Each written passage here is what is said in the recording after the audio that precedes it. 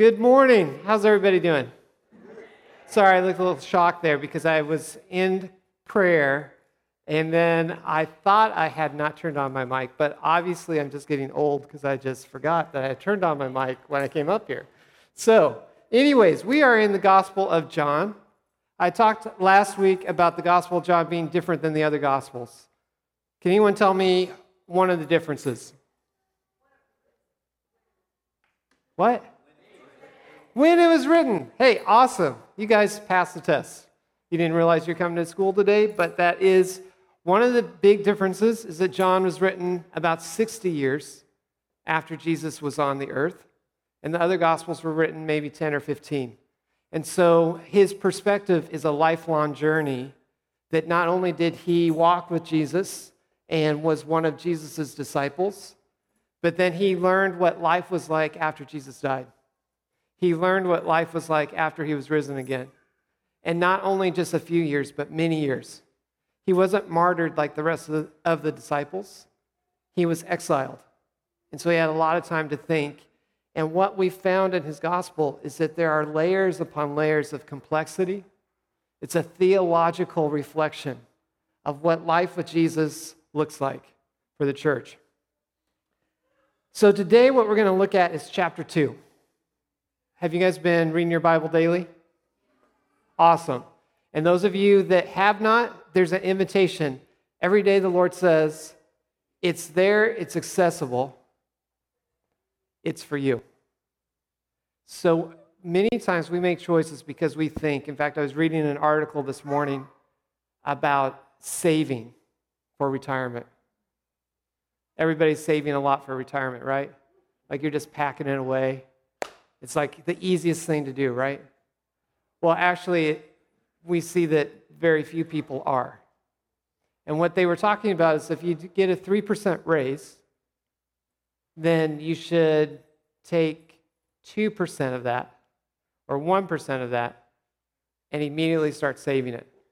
And the accumulation effects of that over time would be amazing to you. So they were talking about someone making $60,000 a year, that if they got a 3% raise, it'd be about $24 a week.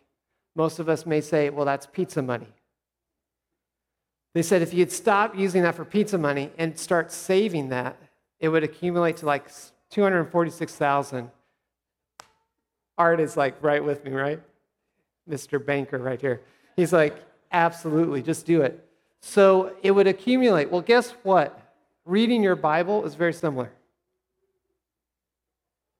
When you talk to someone and they go, oh, this is from the word of the Lord, and they just quote a scripture reference, it's not because they went and said, I'm going to just memorize the Bible. Some may have. But the ones who have the most effect are usually men or women who have read the Bible their entire life. Because it's not just about reading it, it's about inwardly digesting it. And that's what we want to give you an invitation, is that nothing is ever wasted. Even if you waste your time one week, the Lord says you have a brand new week this week to engage in my word, to listen to me speak to you, to have me direct your life. This is what John did for his lifetime. And towards the end of his life, he was given a chance to record the life of Jesus. And so in chapter 2, he records an event that all the other Gospels don't record. It's only found in John. So we start in chapter 2, verse 1. The next day there's a wedding celebration in the village of Cana in Galilee. Jesus' mother was there, and Jesus and his disciples were also invited to the celebration. The wine supply ran out during the festivities, so Jesus' mother told him, they have no more wine. Dear woman, that's not our problem, Jesus replied. My time has not yet come. But his mother told the servants, do whatever he tells you. What I love about this first part of the chapter is that Mary has this response of faith. We'll find out that later that the family and Mary don't believe that Jesus is really the Messiah, and they kind of walk away from him. But in this particular part, either she's reflecting on the angel's words when she was told that she would conceive and give birth to the Messiah, or she is reflecting and thinking about the things that she saw Jesus do maybe as he's growing up. We don't have a lot on the story of Jesus as he's growing up. Perhaps he didn't do any miracles, or perhaps he did some private miracles amongst those he knew. This particular response that she's asking him to do is not one of privacy, it's one of public. So he hasn't really stepped out in public ministry yet, and it's just a common problem. They went to a party and they ran out of booze. Right? If you hold a party and it's a wedding party and you tell all the guests there's going to be wine and you run out, it's kind of embarrassing. So what do? I mean, they didn't have Specs. They couldn't just run over to the Specs Mart. If they didn't have the wine, they just didn't have the wine. These communities were small communities. They're probably around 100 to 200 people. So when we're talking about Nazareth and we're talking about Cana, these aren't large metropolises. This isn't Rome. This is just a small little farming community. I can relate to that because that's where I kind of grew up. Some of you may have driven through some of those where you don't even have to blink and you miss it. It's like, oops, I think we just went through a town. I think the speed limit was supposed to go down, but we didn't. And if you get into Texas, you see those towns. You just have to go east and west of Houston, and not too far, and you'll run through some of these small little communities. So what this means is that they were invited to a party, probably someone that they knew well. Jesus being a builder like his father, Joseph. Joseph was a builder. You could imagine that perhaps their relationship was that Joseph was asked to build this estate where they were later invited to this wedding. So we know that this is a wealthy individual. We know that not only did he invite Mary, but he also invited Jesus.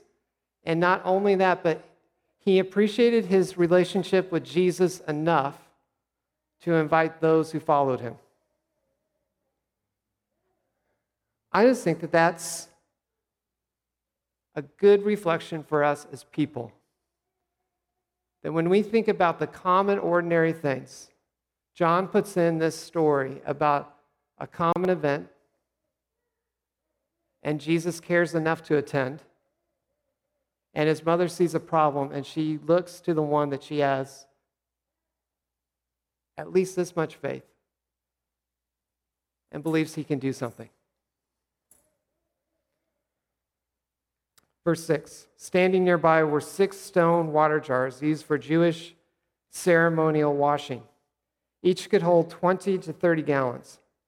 Jesus told the servants, fill the jars with water. When the jars have been filled, he said, now dip some out and take it to the master of ceremonies. So the servants followed these instructions. Simple jars. These jars would be what you may have seen in the upper room. Probably not as many of them. But as you entered the room that you would wash, to wash the dust and the dirt off yourself, and to do a ceremonial washing of your hands, to recognize or be recognized that you are clean, that you're entering the place cleansed of your sin. These were huge jars. They were heavy jars, 20 to 30 gallons. I remember as a kid, my dad, we planted this windbreak is what we call it in Nebraska, because Nebraska was a land with no trees until people planted trees. It still doesn't have a lot of trees, but we planted a whole bunch of trees, and it just happened to not rain that summer. And so our job as kids was to carry 5-gallon buckets out to these trees. That was at least, and of course it's going to be longer now because it seems, but at least a quarter of a mile that we had to carry these buckets. And I would look at my dad and say, I am too small. And he'd say, well, get bigger. And so I would carry these buckets, and they slosh all around. And 5 gallons is heavy. It's a lot when you talk about water. So what Jesus was telling these servants to do, and I think this is really pretty crazy when you think about it, that the servants just simply went and did it. They didn't look at him like, what the heck are you talking about? Because obviously they didn't just turn on the tap and fill these things. They had to go to the well and gallon by gallon fill these. So this wasn't something that happened like this. They didn't turn on the fire hose and filled up these things, and then Jesus goes, here's your wine. There was work to be done to get this accomplished. It was in the simple that Jesus did something incredible. The ceremonial jars not only were for washing, but Jesus also uses this as a metaphor of the law that they used to live under. And they still did at this time. But he was beginning his public ministry, and he was making a statement. For all the Jews who are assembled, the law that you lived under is about to change. The law that you have lived your life by is about to change. The judgment that you've been under is about to change. There's about to be freedom brought into your life. There's something to celebrate very soon. That's why John's gospel is so rich in the layers that he presents. Because you can read this story and can think it's just about a wedding. But as John is remembering the events, he's also making a statement about who Jesus is and what he's telling the people as he does simple things and turns them into miracles. Now, this Jesus might be hard for some of us to recognize, because some of us may be a little too prudish, a little too sensitive with a party to recognize that Jesus enjoyed parties. I mean, he didn't make 1 gallon of wine. He didn't say, everybody take a little sip. I'm going to make just enough to make this not fun. He was there to make a party. Now, I understand if you've had stuff in your life or in the lives of others where you've become sensitive to the destruction that alcohol can cause. But Jesus came to enjoy the party. He came to jump into the lives of those who he knew and to honor them with his presence and to love them by having fun. Now, I think in our modern church, sometimes we try to cross this Jesus out because we try to make him into this person that never drank anything, didn't say a joke, was really kind of not all that fun to be around. But when I think about Jesus, especially portrayed in John's gospel, he was fun to be around. I wonder what would happen to us if we said, I think Jesus actually wants us to have fun together. I think he wants us to have fun together without bringing harm to one another. Right now, we've got some possible celebrations coming up. Michelle, you're going to be excited about this one. U of H is ranked number 6. Right? Anybody excited about that? Yes. Nebraska is ranked 2. Okay, U of H is ranked number 6. And I have been containing this, so I can't help it, but Nebraska's 4-0. And this hasn't happened for a long time. But I'm going to contain it. I'm not going to talk about that. But there will be celebration in the Lytle home. For sure. Now, U of H. Man, this is something that people here in Houston, since I moved here, and we moved here 13 years ago, they've been waiting for this. Now, you're going to tell me that there's not going to be a huge celebration if they go to the national championship? There's going to be a huge celebration. We got another celebration coming up called the Super Bowl, hosted here. I'm guessing there's going to be a lot of parties. We moved here when they hosted the first one, but we really didn't know what was going on because we just moved here. But I'm guessing there's going to be a lot of parties. The Texans, they kind of had a little down week, but it's going to be better. Now, this is all about football because right now it's fall. A&M, yes. And there's a lot of celebrating on the weekends about football. In fact, this morning I thought, you know what, I bet our attendance will be a little bit higher because the Texans lost and they don't play today. And then the rain came and I was like, well, probably not, Lord, but that's all right. You're going to have other celebrations. You got baptisms coming up. We've got babies being born. These are things that people celebrate. They have a party. In the fall, we've got this cold front coming through. People are already planning a backyard barbecue. Yeah, you're like cold front, but it is, we're going to hit the 60s. And this is good. You can walk outside and you feel that cool breeze and you go, I love living in Houston. I do. Call me crazy. I walk out, I look forward that as September ends, I go, this is why we live in Houston. Because October has a few hot spots, but it's a good month. November is an awesome month.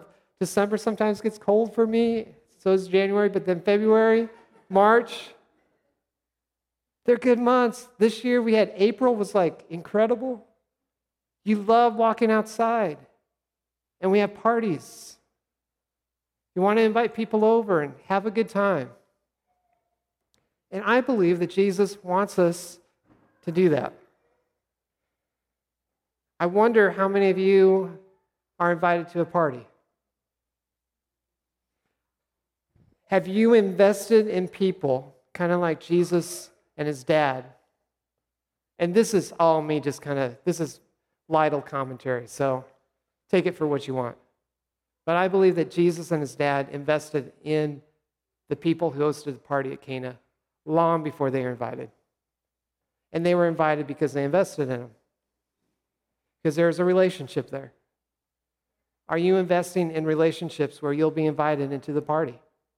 When something significant happens in their life, are you going to be invited? It isn't about popularity. It's a question of those the Lord has put in your life. Are you investing in them enough that they would say, I want to invite them to the party?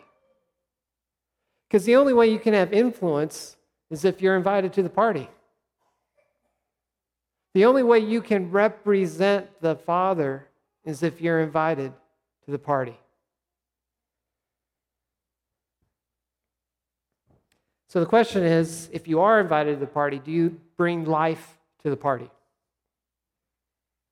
Now, I'm sure you've had a lot of images just come into your mind. So what kind of life am I talking about? So Jesus defined life as this. The Word, this is from chapter 1, the Word gave life to everything that was created. And his life brought light to everyone. Bringing life means bringing Jesus.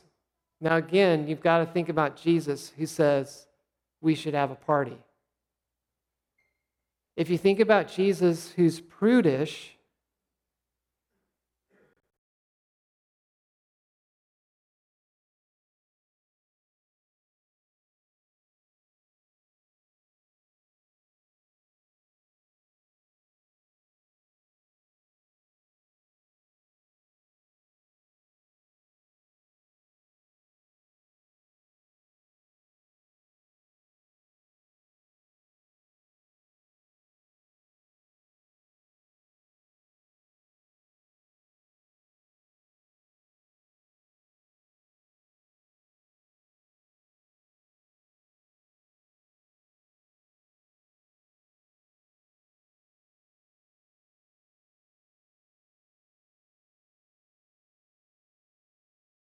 person hosting the party was downhearted.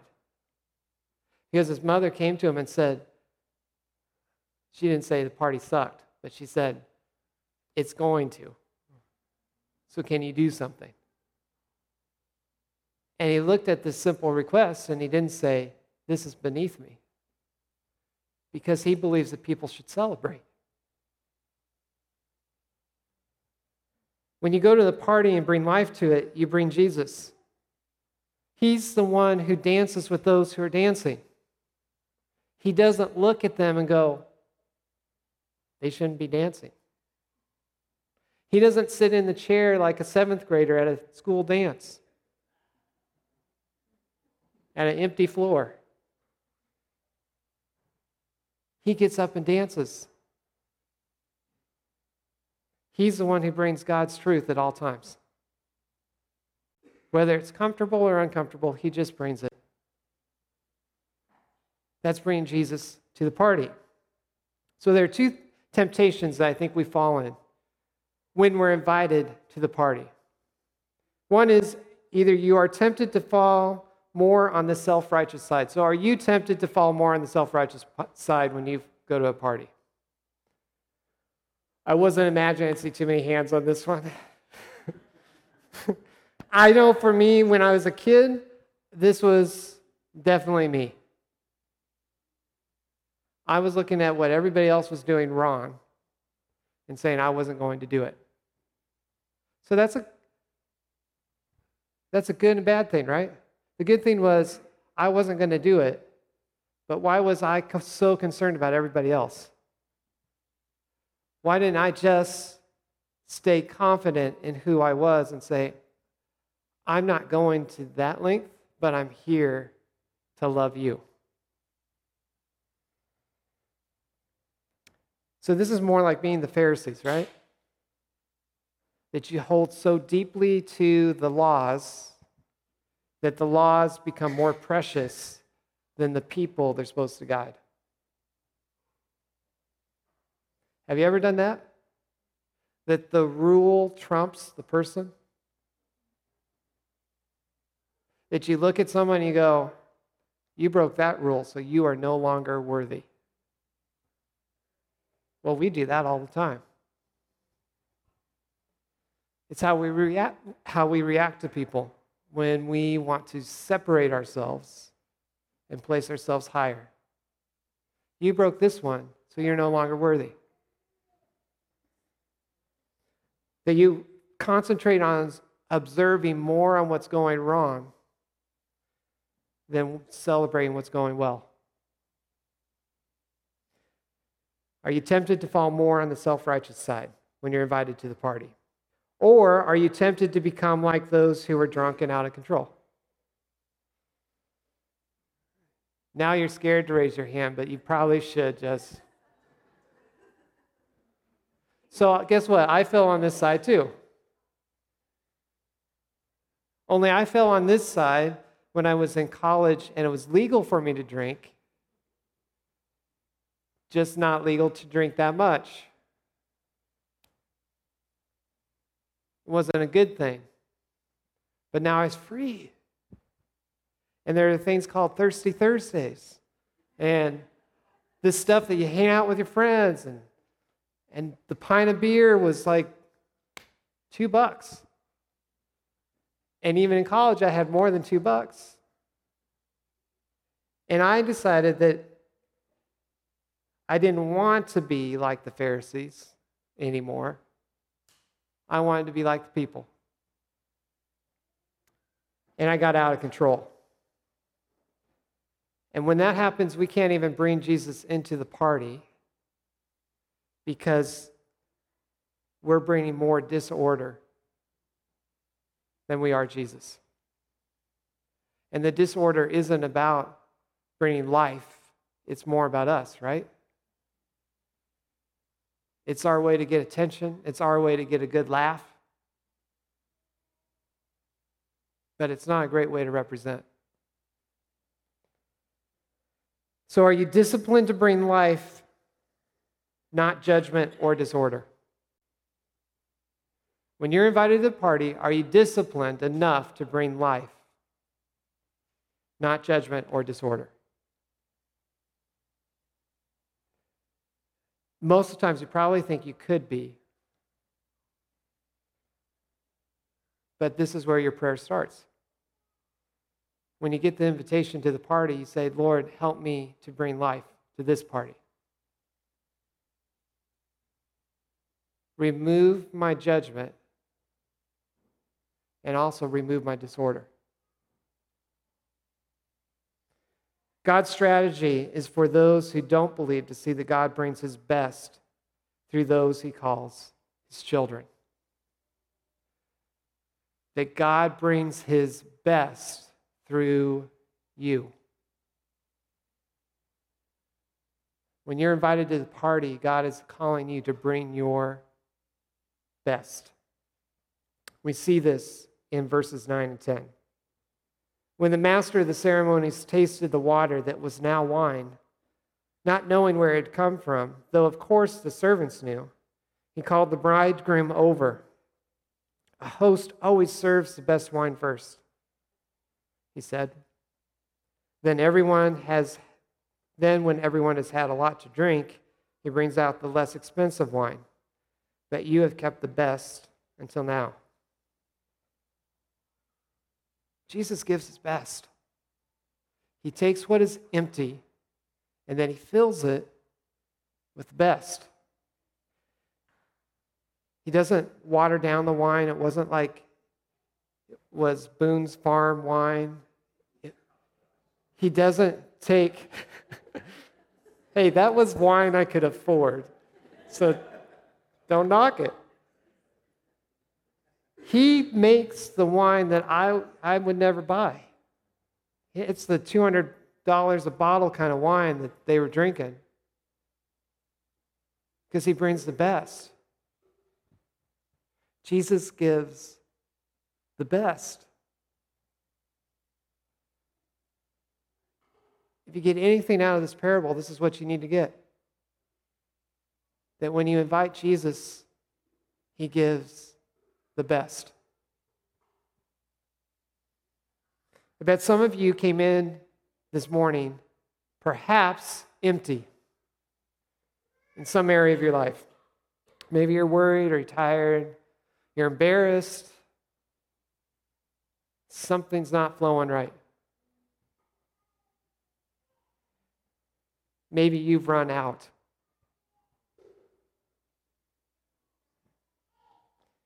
Maybe you've run out on ideas on how to make your marriage right. You've tried everything, and nothing seems to work. So take a pause and ask Jesus to bring the best.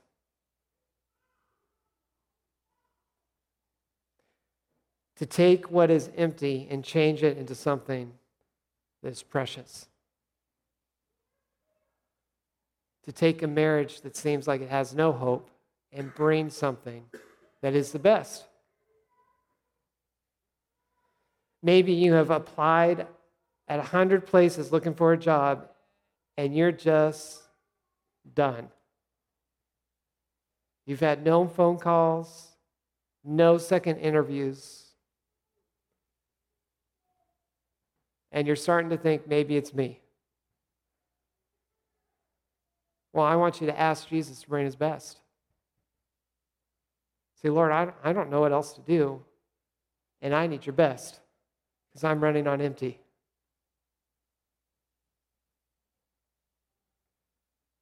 I need you to take my empty spirit and breathe new life into it because I want something to celebrate. So breathe into me. Give me your best. Maybe you have stumbled over that familiar sin one more time.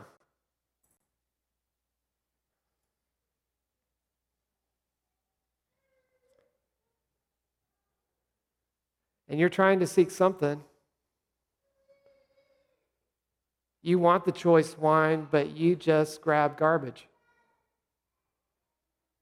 Even in the moment when you're grabbing the garbage, you think it might be choice wine, but it's Boone's Farm. I'm sorry, I hope Boone's Farm, I don't even know if they exist anymore, but I hope they don't listen to this. I could get sued. It's that other wine. And you keep grabbing it. When Jesus is sitting here saying, I've got the best for you. Ask Jesus, even in the midst of being ashamed and being embarrassed, that this sin that you want to get rid of just continues to keep coming up. So Jesus, I want your best. I don't want the rest of this. I want your best. Take my shame and my embarrassment away and fill me in with your best. Because Jesus, he brings the best. Now, wherever you may be empty, I don't know where you guys are empty. Those are just 3 common examples, right? It could be empty on your parenting.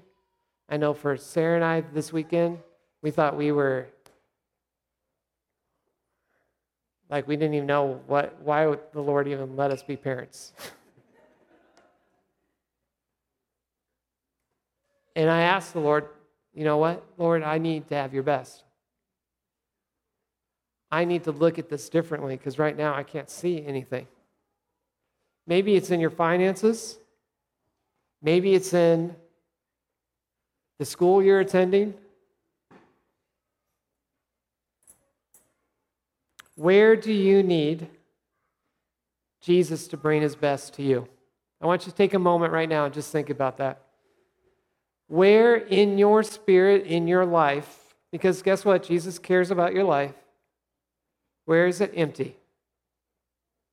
And you need Jesus to bring his best. Is everyone thinking? I know we've got a little bit of movement here. If you've got it in your mind, in a few moments we're going to celebrate the Lord's Supper. And it's one area where I can say Jesus brings his best to you. He brings his body and his blood, which means you get everything. It's in that moment that he reassures you that you are really his, that your sins are really forgiven, that you really have a future with him, that this life, that the moment you were baptized, you already died. So you've started your eternal life with him already. That's why you don't have to fear death. He's already given you your best. And it starts already. It starts today. So in that area, whether it's your school or your friendships or your marriage or your finances, where is it that you need Jesus to bring the best, his best, to you? I want you to be thinking about this as you receive the Lord's Supper today. And as you receive it and you hear those words, take and eat, this is his body given for you. Take and drink, this is his blood shed for you. As you receive that, I want you to be thinking, I am receiving his best in that area of my life that I believe is empty. He is filling it right now with his best. He is taking what's not him or of him, and he is placing himself in place of it. So where do you need Jesus to bring his best to you? Where do you need to be invited to the party that God has prepared for you? And be ready to celebrate. Everybody got that? Everybody have an area. You got it. This is full participation here. So Just tell me if you got your area. Even though you may not want to raise your hand. I see it, Tim. I got it. Have that area right now, because at this church, we believe that God does transformation. Right? We believe that He does miracles even today, right? So what I want you to do is be thinking that this area that you think is absolutely dead, this area of your life that you think is absolutely empty, that if God cares enough, if Jesus cared enough to make sure a party had wine, surely He cares enough to give you His best in that area where you're suffering. Do you believe it, church? Do you believe it, church? Let's pray. Heavenly Father, we come before you today, and I pray for those who have areas of their heart that are suffering, who have emptiness in their lives, whether it's with their best friend or their brother, their husband, their children, their boss, or their coworker. For those whose identities are confused and they're unsure who they're even supposed to be. Or a career that's ended. Or for the person who is looking right now and saying they don't know how they're going to pay their bills this next month. Lord, I pray for each and every one of us where we've got an emptiness, where we want to receive your best. We give you thanks, Lord, that you died on the cross and you rose again, assuring us that our identity as your children is firm. And in the moment that we receive you, we receive life to its fullest. So I pray for contentment today in the hearts that are discontent. I pray for wisdom today for those who are unsure what the next step is. I pray for compassion today for those who work with difficult people. I pray for mercy today for those who have relationships that have hurt them. And Lord, I pray for reconciliation for those relationships that have been lost, whether it's due to us or due to someone else, that you can repair what is broken as you give us your best. Give us your best today, Lord, as we celebrate you, as we learn how to become the life of the party. Amen.